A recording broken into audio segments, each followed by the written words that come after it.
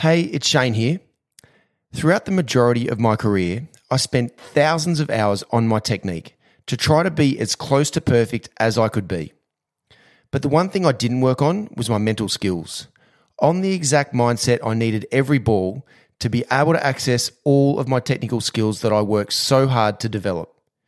Well, I've recently released my book, Winning the Inner Battle, which has all of the information that you will ever need to deeply understand how you can create the correct mindset for you so that you can bring the best version of yourself every time you step out into the middle.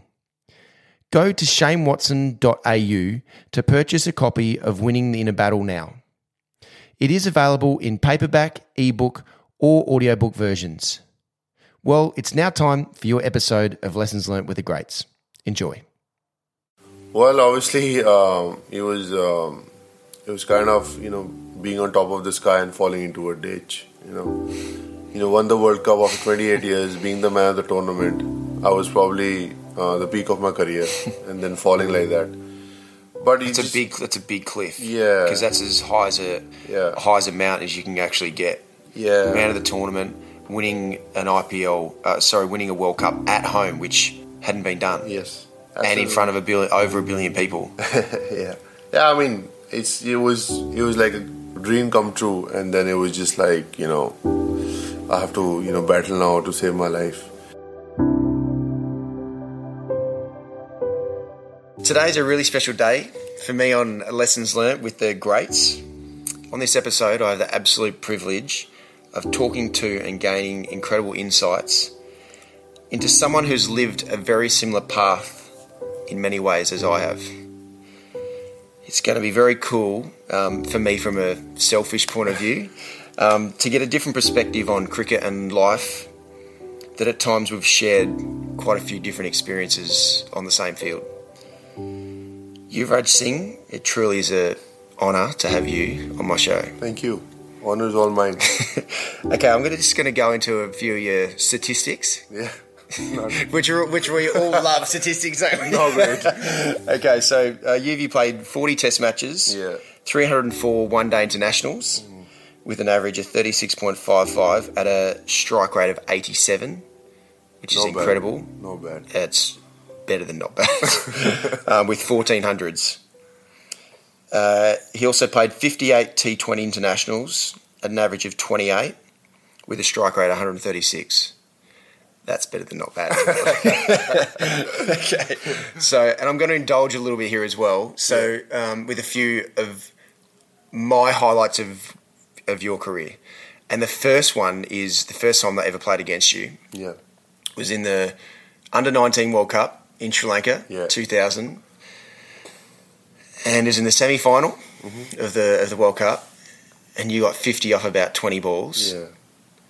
And I'd never seen anyone of my age or around that hit the ball like you did. That was next level. I remember there's one ball in particular, I remember like it was yesterday, you hit it on the roof. There's a sort of over mid wicket. I was like, this is like next level. This doesn't happen. This doesn't happen.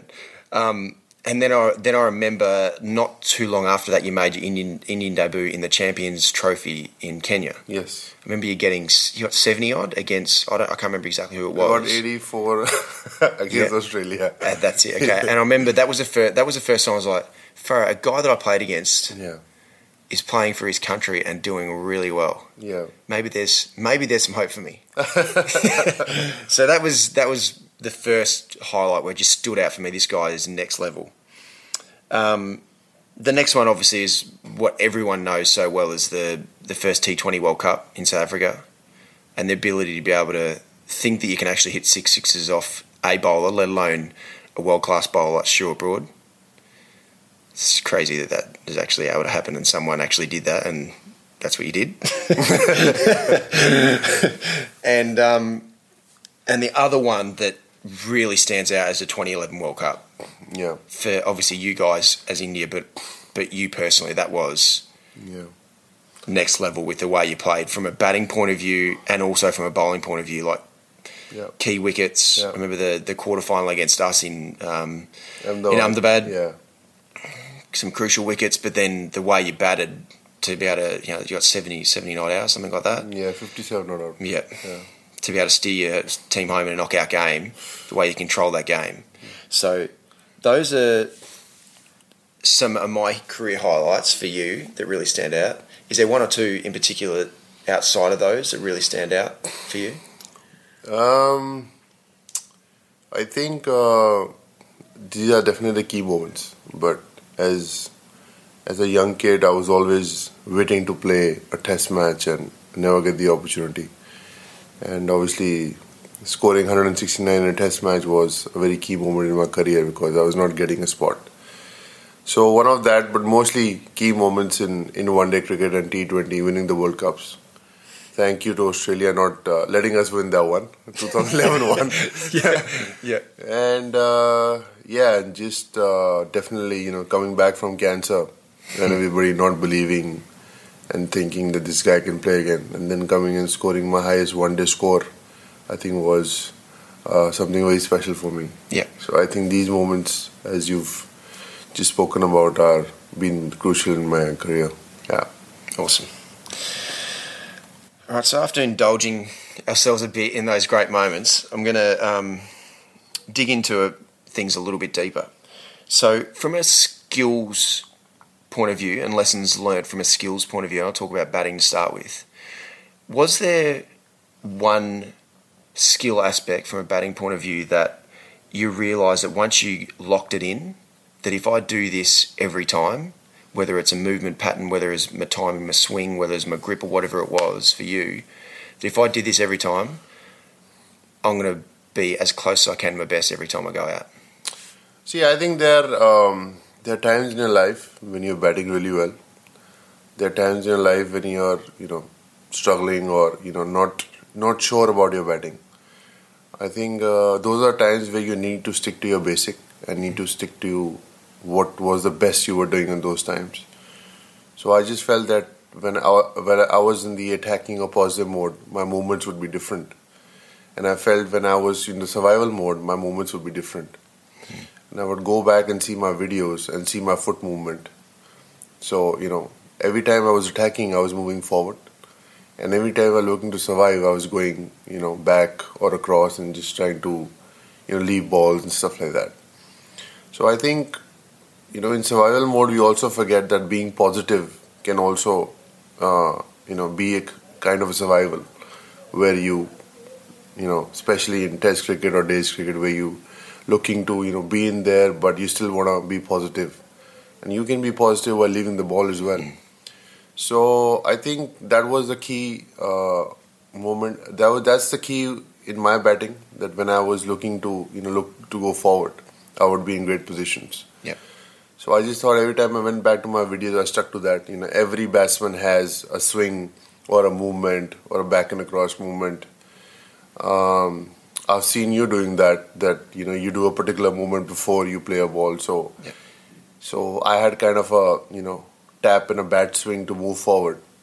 So I think these are key things that I remember about my batting when I needed to get out of my tough zone. Yeah. Yeah. And what you mentioned there about the really important integration of your technical component, as you said, with like making sure you're moving forward and you've got that the movement pattern, but then also your mindset and the difference and how important that difference is between the survival mindset, which is don't get out, let's just bat for a long period of time in a test match, for example, compared to let's take the game on and let's see what I can do, because then, as you said, you get into the best positions you possibly can anyway to leave the ball, even though it's still a defensive sort of play. In your own mind, it's actually you've got an aggressive intent. Absolutely. I mean, explosive players like you or myself, the way we approach our cricket is to, attack the ball rather than, surviving it, because I felt guys like us had all the shots. And every time we were in the zone, we would, be in a place to win the game against the opposition. So, I mean, we're that kind of players. And yes, every day the performance is not going to come. But when it comes, we make sure we win the game for our country. So, I think, as you rightly said, that the mindset was a huge change thinking about being positive rather than, I never thought technique is good to play any sport, but I think it's your attitude and mindset to approach a game coming up. Big example for me was Steve Waugh. Steve I never felt was technically very correct, but he was really gutsy. And, he would get hit on his body and he would just be there. And I just could feel that this guy, another batsman I felt who was really gutsy was Michael Clarke. And I've seen that with, guys like in our team like Rahul Dravid and Tendulkar, how, they approach their game. So got to learn a lot with the attitude of the players rather than techniques. So I think for me, attitude, matters more than technique. It's amazing what you said there, because for so long in my career, even up until I finished my test career, I was 90%, 95% technically driven. Yeah. I was always chasing the technical perfection just about as much as I could. If I got out, I'd always look at the technical component instead of what you said there, which is the most power is your mind and where your mindset's at. Exactly. Because you're right, everyone's got your own technique that you've got, but if your mindset's right, you're accessing all of that. Exactly. Look at Steve Smith. Yeah. If I moved like Steve Smith, I won't be able to play a ball. Yeah. But when he actually moves, his head is really still. So I think same thing. His attitude, mindset, takes him away from. I've been watching the Ashes series. He's been cover driving off the back foot while the ball's seaming. I've never seen any cricketer do that. So it's just amazing what a mindset of a person can do to his own, game.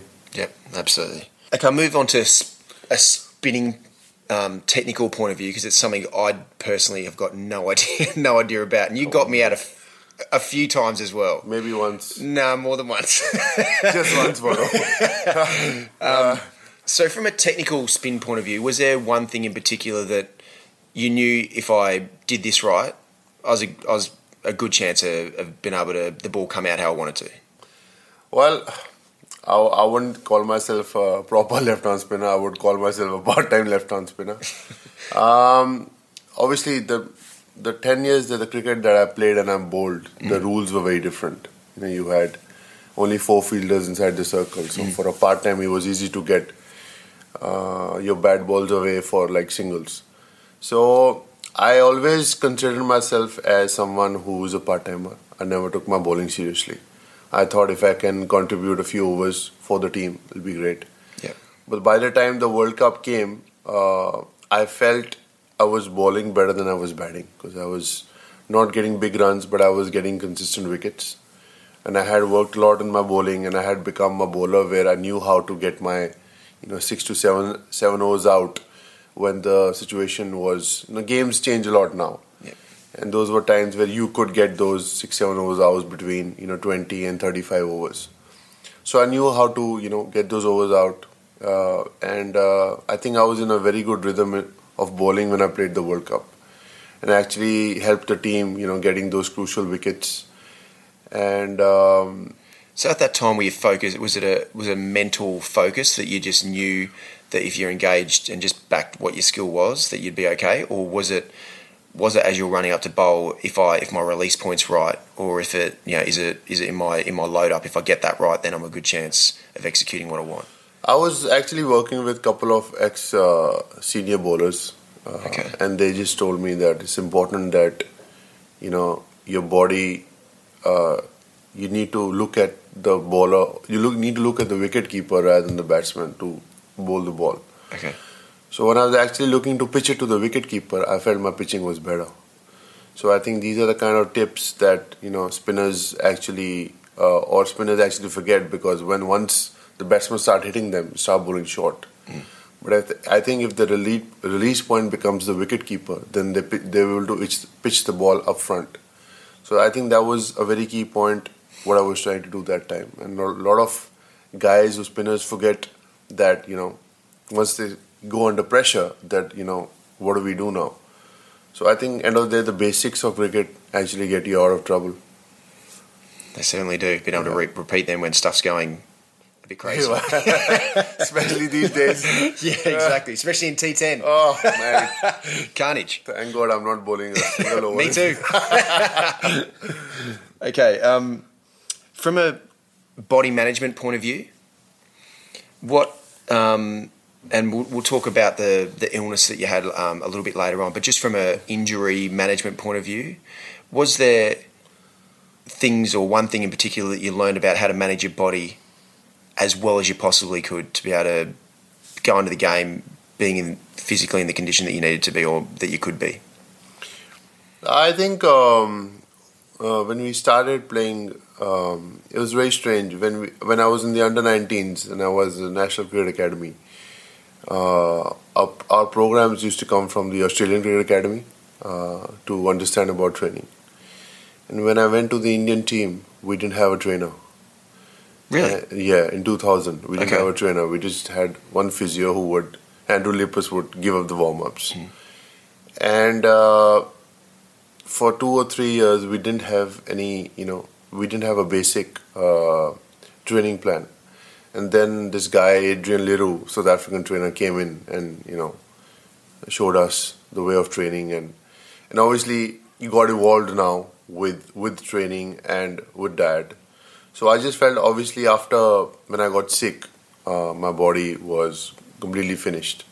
And I really had to make a lot of changes to sustain my body to play for a few years after that.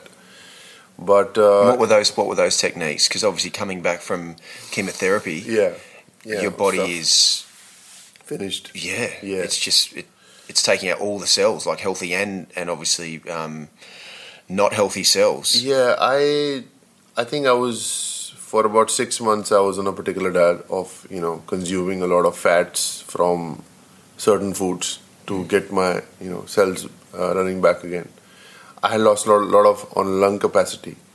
Okay. So I was advised to drink a lot of cranberry juice to, help the lungs going, or pineapple, which helps the lungs. So particular diets on particular things.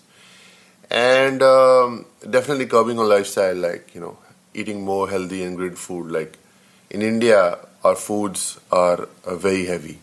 I'm sure you notice with the curries. Especially northern food. Yeah. And if you go to, European or Australia or America,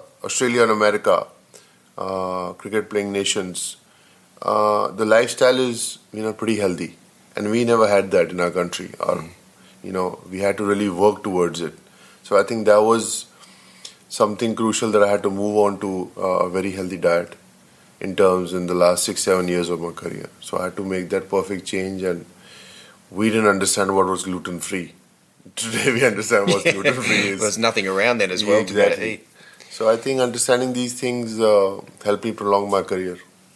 Amazing. Okay, we're going to talk about media and the lessons learned from... You tell me about it. Okay, so from what you know now, would you have approached the media differently throughout your career? I don't think so. They kind of tend to, cheese you off and all the time. And when I was younger, obviously, it was hard to take that criticism, because every time you would have a bad game, they would criticize you. I remember getting out to McGrath, who was a world-class bowler then. He gets out. He's got out a few batsmen in his career. And they just write you that this guy cannot play McGrath. And it was just like, stuff like that. And obviously you would react differently when you were younger, because you're, men are immature at that age. And you take it personally, take it personally. Exactly. I'm sure you can relate to it. And then obviously you come back and you perform, and you travel, you see the world, you see how cricket is played, and how, seniors get criticized, and, how they take it on the chest and they move forward, and you learn these things. So I think learning from my seniors was something that was a blessing, because we had like really good seniors who would be great ambassadors of the country, and how to portray themselves in public, and how to talk to the media. So I think learned a lot from that. And after a while, the criticism was just like, something they're just going to write. and tomorrow there's going to be a new story, and the next day. So I just started getting used to it and just like started focusing on my cricket. I remember, after 2011 World Cup, I actually stopped reading the newspaper. In the last 8 years, I have never read a newspaper. I have never watched news. I just try and focus on the positive things and try to get out of myself. So I am completely cut out of all these things. Yes, if there's some work to do, obviously happy to do that. But I've just cut out of negativity from my system for the last 7 years. That's exactly what I did. Yeah. That was my only way of dealing with it. Because what the media writes, it's not always the truth of exactly what's going on. It's not who you are. Exactly. Yeah. So, and then other people are judging it. So people who haven't actually got much of a cricket understanding, then they're believing what's written. Yeah. So, but then on the other side, when you're doing really well, Yeah. they're building you up like you're Superman. Yeah, exactly. To then know that some stage it's going to fall down the other side. So, like, it's interesting now for you seeing the young guys who who read social media, read all the comments and everything like that. I just don't know how they do it, because then you ride the ups and downs so much more than when you shut out the media. It doesn't impact your mindset and where you're at, because you know deep down where you're at, what you're working on, what you're trying to get better at, where your weaknesses are, and also that cricket's a game that you're not going to perform every time. There's so many factors out of your control that even when you're at your best, it doesn't guarantee that you're going to perform or get the results that you're looking for. Exactly. But see, people don't understand that when they've not played the game, they would want. I mean, they create news to create negative publicity, which people are going to read about it. That's the agenda, which is fine. But I think with social media nowadays, anything you do, if you go out to say take a tan, it'll be in the media. Like you do anything, it's in the media. But I think this one advantage I see being on social media is that every time something that somebody says, if you want to put your point across, you have that, you got an instant voice to say something about that this is not correct. Mm-hmm. So I think I would look at that as something positive. Yeah, for sure. But definitely all these points that you discussed, I faced the same thing in my career as well. Yeah. Yeah. Were there moments that, because of the media scrutiny, that did suffocate your performance? Yes, absolutely. Yep. I remember the first game I batted for India. I got 84 against Australia. I don't know how I got there. Because you're seriously good, and you had the freedom, and you had the freedom just to take it on. I was like, in my room before the game and thinking that how I'm going to play McGrath, Bretley, and Gillespie in the morning. Like I've never faced that kind of pace in my life.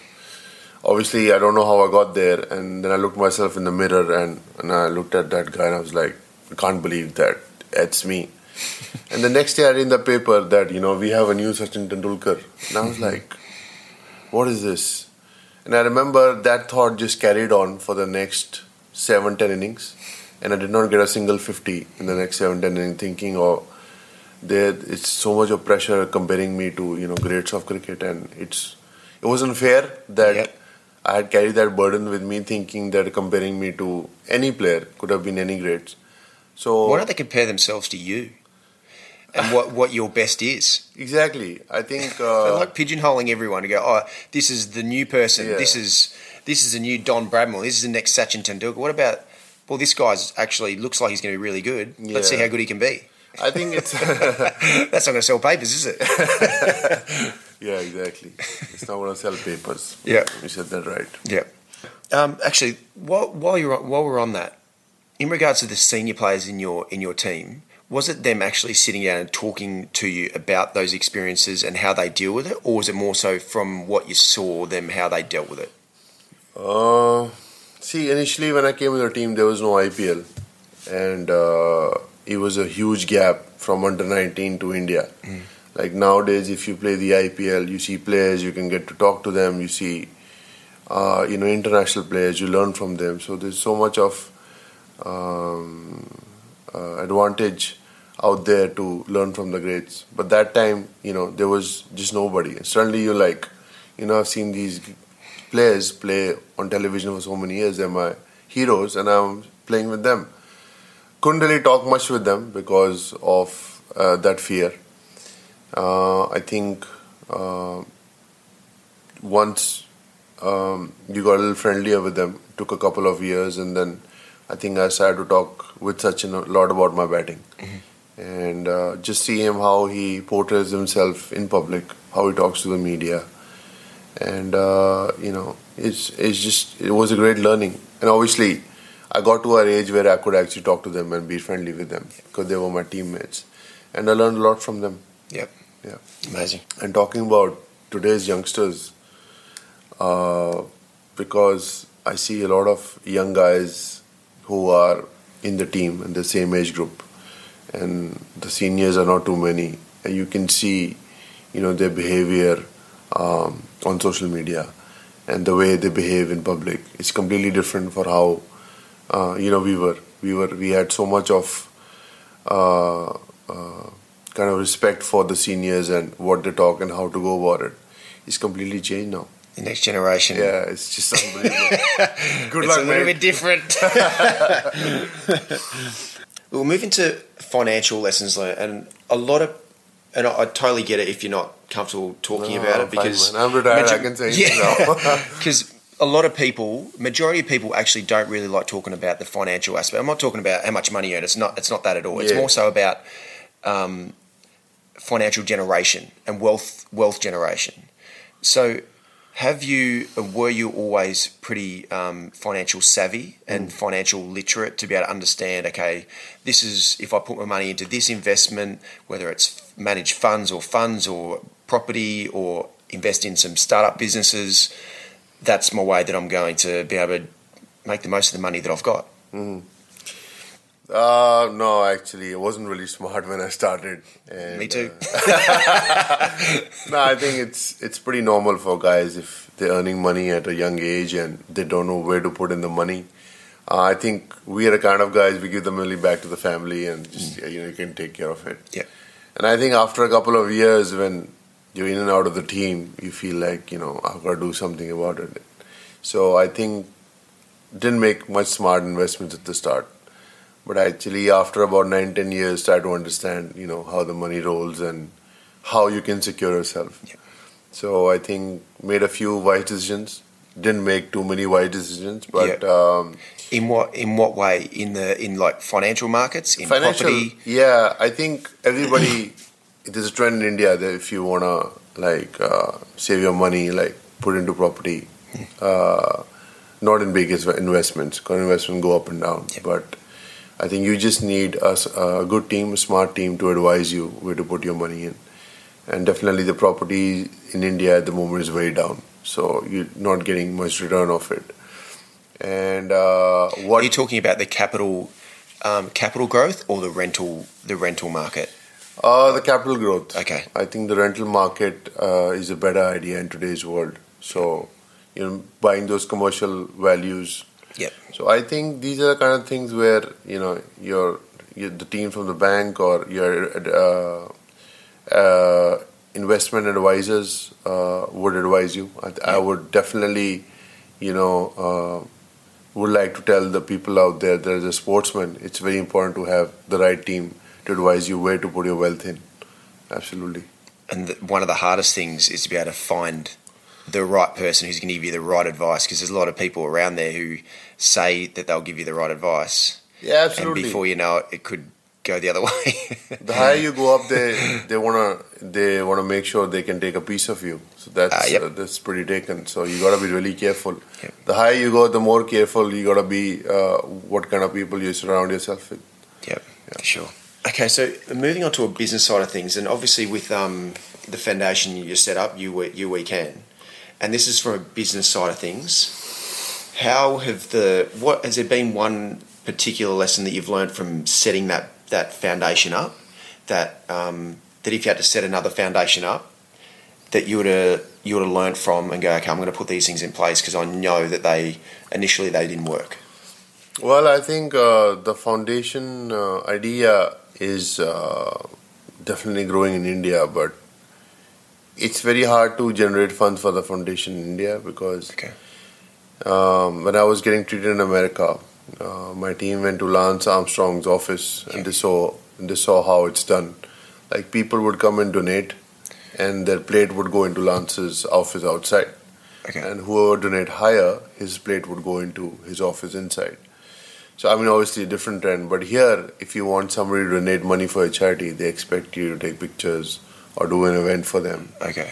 Even though there's such a strong, is it CSR? CSR. Even though there's a really it's a law that you have to give a percentage away of your profits. Yes, it is. But I think every corporate is working toward a separate NGO. So, but I think okay. I think you need the right people, the right contacts to work with. We started in 2013, and we didn't do much for the first 2-3 years. We were raising little funds. Yeah. We were detecting people, but in our country, people are really poor, so we were not able to provide funds for their treatment. Okay. So, kind of started business around it for fashion, sport, and jewelry. But I think now the foundation is, going up, taking an upward scale where we were able to generate funds, working with different NGOs, working with different corporates, and now we have 2 programs. One is we treat young kids who are below poverty line for treatment. Okay. And the other program that we have is. We have scholarships for kids who have come back from cancer, like whose parents have lost all their money in their funds. We help them with their scholarships back to education. So I think foundation is going on the right track. Yeah, and now that you've got a bit more time to be able to spend, has it meant that you've been able to get more momentum with the foundation as well? Because obviously when you're playing, that's your priority as you're playing. Absolutely. I mean, there's a lot of time to spend now with the foundation. Happy to spend a lot of time, and it kind of gives kind of satisfaction that, what I've gone through, actually able to give it back to the society. Mm-hmm. And our country actually needs it because the rich are very rich, the poor are really poor. So whatever I can do back to give it to my society, it just adds, I mean, money and success are different things. Helping, younger kids is just a completely different satisfaction. Yeah, absolutely. It's incredible, mate. And especially when you're talking about the scholarships for the families who obviously to be able to financially afford the treatment. Yeah. That can break a family financially. Absolutely, because that's incredible. Cancer treatments are very expensive. Yeah. So it's really tough on people who cannot actually afford it. Yeah. No, good on you, mate. That's amazing. And then, sort of moving on to the life lessons that you've learned throughout your life, and I'm sure. Well, look, I can't imagine what you went through after the 2011 World Cup with realizing that you've got lung cancer and that you're in the fight for your life. Mm-hmm. Was there one thing in particular that like a mantra or something that came into your mind at that time, because you were pushing up against it in a big way? Well, obviously, it was kind of being on top of the sky and falling into a ditch. Won the World Cup after 28 years, being the man of the tournament. I was probably the peak of my career, and then falling like that. But that's a big cliff. Yeah, because that's as high as a mountain as you can actually get. Yeah, man of the tournament, winning an winning a World Cup at home, which hadn't been done. Yes, absolutely. And in front of over a billion people. Yeah. I mean, it was like a dream come true, and then it was just like I have to battle now to save my life. Initially, I was not able to come in terms with it because I was not agreeing with the doctors. I was like I'm a healthy athlete, train hard, work hard, eat well. How can I have cancer? Took me a while because I was still playing. Because really, I was under the fear that I want to play cricket and I don't want to get died. I don't think there's anything wrong with me while I was kind of spitting blood most of the time. Jeez. And I just had to come to terms with it. And then I was one day, doctor called me, our family doctor, and he said, "What are you doing?" I said, "I'm going to Australia for one-day series." He said, "No, mate, you cannot go. You have to go for chemotherapy." I said, "Why?" He said, because you got 3 to 6 months left. If you don't do it in 3 to 6 months, Whoa. you might die. So I'm like, okay, I'll go for chemotherapy. Jeez. So yeah, I missed the Australia tour, which I'm not very happy about. But But 3 to 6 months if you didn't treat it. I won't be here talking to you. Yep. Far out. Yeah, but see, as a sportsman, you always it's the passion. You don't want to leave your passion, but Yep. I didn't have a choice. And then obviously, a treatment was hard.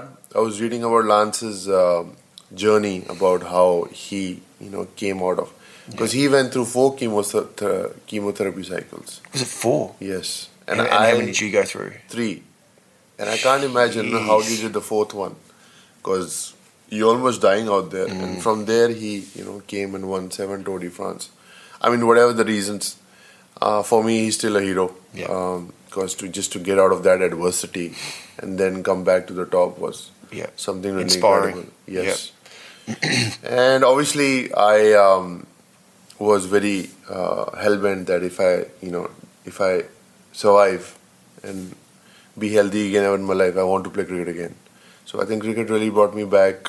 Everybody said that you won't be able to play, or it'll take 2 years or 3 years. I came back and played for India in 6 months. T20 World Cup. T20 World Cup, yeah, 2012. Where you got me out. And I wasn't. I wasn't the best, but it took me some time to get back to be on the field properly. Yeah. Because of you were fighting for your life and you got through it, did your perspective change significantly in your outlook in life? Oh, definitely. I think, before that it was only cricket, live, sleep, eat cricket, and just have to get up, perform, and then the perspective changed that, it's just, let's look at life in a different way. Spend time with family and friends, how important that was. Because I had a 14 centimeter tumor between my heart and my lung. 14 centimeters? Yeah, Oh my gosh. and it had pretty much crushed my left lung. So I was struggling to breathe, but breathing was just something which was, incredible for me. Breathing with both lungs and just being able to eat, because I was not able to digest food because it used to push on my... Really? How long had that been developing for? Like, did you realise that, well, I'm not being able to breathe as well as I had in the past, and feedings... Yeah, I think about a year. I was up and down, because Yeah. I think it was growing, and it was almost a year, till year and a half probably, when I actually eventually got out through chemo. Yeah. And the doctors couldn't operate on it because it was sitting between the heart and lung, so they had to do chemo. So I think that was the case, and just enjoying those things in life. Actually, just happy to be living again, and then Simple things. exactly Simple things in life. If you would break a finger or you get a cold or anything would happen, you just don't bother. You're like, this is nothing. Yeah. So I think huge perspective change. Yeah. Yeah, that's the thing for people. It's hard not... You shouldn't need a time where you're fighting for your life to actually have that perspective. Yeah, absolutely. But no, it's beautiful. All right, we've got 2 more questions. One is a little bit retrospective. If you were able to go back to your 16-year-old self and give him one piece of advice, what would it be? At 16? At 16. Oh no. So you're saying that I should give myself advice? Yep. So when I was with 16? everything you know now in your life, you can go back and give your 16-year-old self one piece of advice because of everything that you've been through and all your experience you've had. What would it be? I don't know, man. Probably be careful when you open your mouth, because you don't know what you were talking at 16, or trim your chest or something like that. Because I had a lot of hair in my body, so I never trimmed it till I was 20. So I would probably say that be careful when you open your mouth would be the best advice at 16, because you don't know what you're talking. Yeah, absolutely. You feel you do. Now I do. Now you do, but at the time you go, I know, I've got this sorted, I've got this sussed. I know everything, mate. Yeah. You know everything at 16. Yeah. And you're still learning at probably 46. Yeah, always learning. Yeah, exactly. Awesome. And finally, okay, I love reading books and I love learning. Can you give me like your most favorite book that you've read, or top three? It's called The Power of Now by Eckhart Tolle. Okay. And I think it's got another part called A New World. I didn't understand that book at 25. I read that book after 5 years when I was 30. Yeah. And I understood, how good the book was. It actually made a significant difference in my life in terms of my thinking. So it really helped me. So maybe have Amazing. a shout. Yeah. I'll be reading that for sure. Awesome.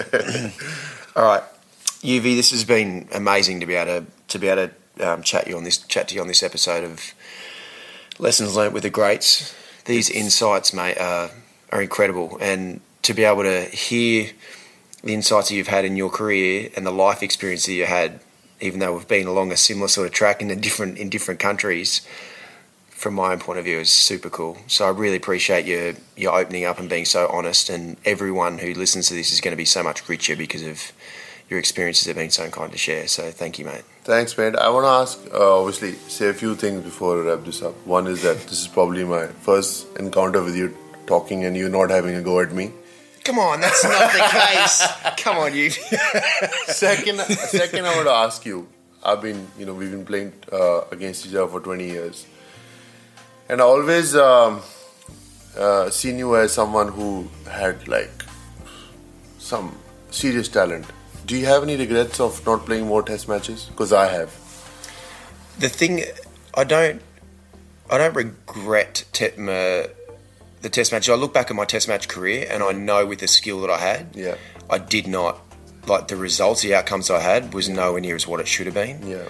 And I now know after educating myself around mental skills side of things, which only actually happened after I stopped playing Test cricket. Yeah, that was great. Yeah. That I just my mental application during Test matches was just more than anything. I just mentally fatigued from a batting point of view. I was just so charged up. I wanted to do so well all the time. In the lead up to the game, I was like, okay, I need to be on, I need to be concentrating. And then when I was at the non-strikers end, opening the batting, I'd be like, okay, today's my day, it has to be my day. And then when I was facing, it's like, today has to be my day. I'd get to 30, 40, 50 with not a lot of the time, not too many troubles. And because I'd burnt my mind out, I'd make a mistake. But because of how I was built, and then also the coaches around me were like, oh, you just were back off the ball a little bit. That's why you were getting out LB, or you were just didn't close off your front shoulder, which is the reason why you got an outside edge. And that's how I was built. I just go, okay, all right, leading the next innings, I'm going to work on that. I never looked into my mindset. Where was it at that moment in time? Where was it at in the lead up to the game, in the lead up to me getting out? So that's the reason why I couldn't bat for long periods of time. Whereas in shorter formats, one, there was a goal, and especially a partnership, or if we're chasing, I had my mindset just on what I needed to do, how many runs we needed. So that, and also then opening the batting was a way where I didn't care about getting out. I was like, oh well, if I come in 2 down, if I was batting it, or if I was coming 4 down with 4 for nothing, I'm going to bat a different way. Whereas opening the batting, who cares if I get out? They can sort it out. The rest of the guys can sort it out. So that's the thing. Good to know that. If I have my time again, that would be it. Good question. Thanks, Yuvi. Cheers, appreciate mate. it. For more episodes of Lessons Learnt with the Greats, head to t20stars.com/podcast. Don't forget to rate, review, and subscribe to the show on Apple Podcasts, Spotify, or wherever you get your podcasts.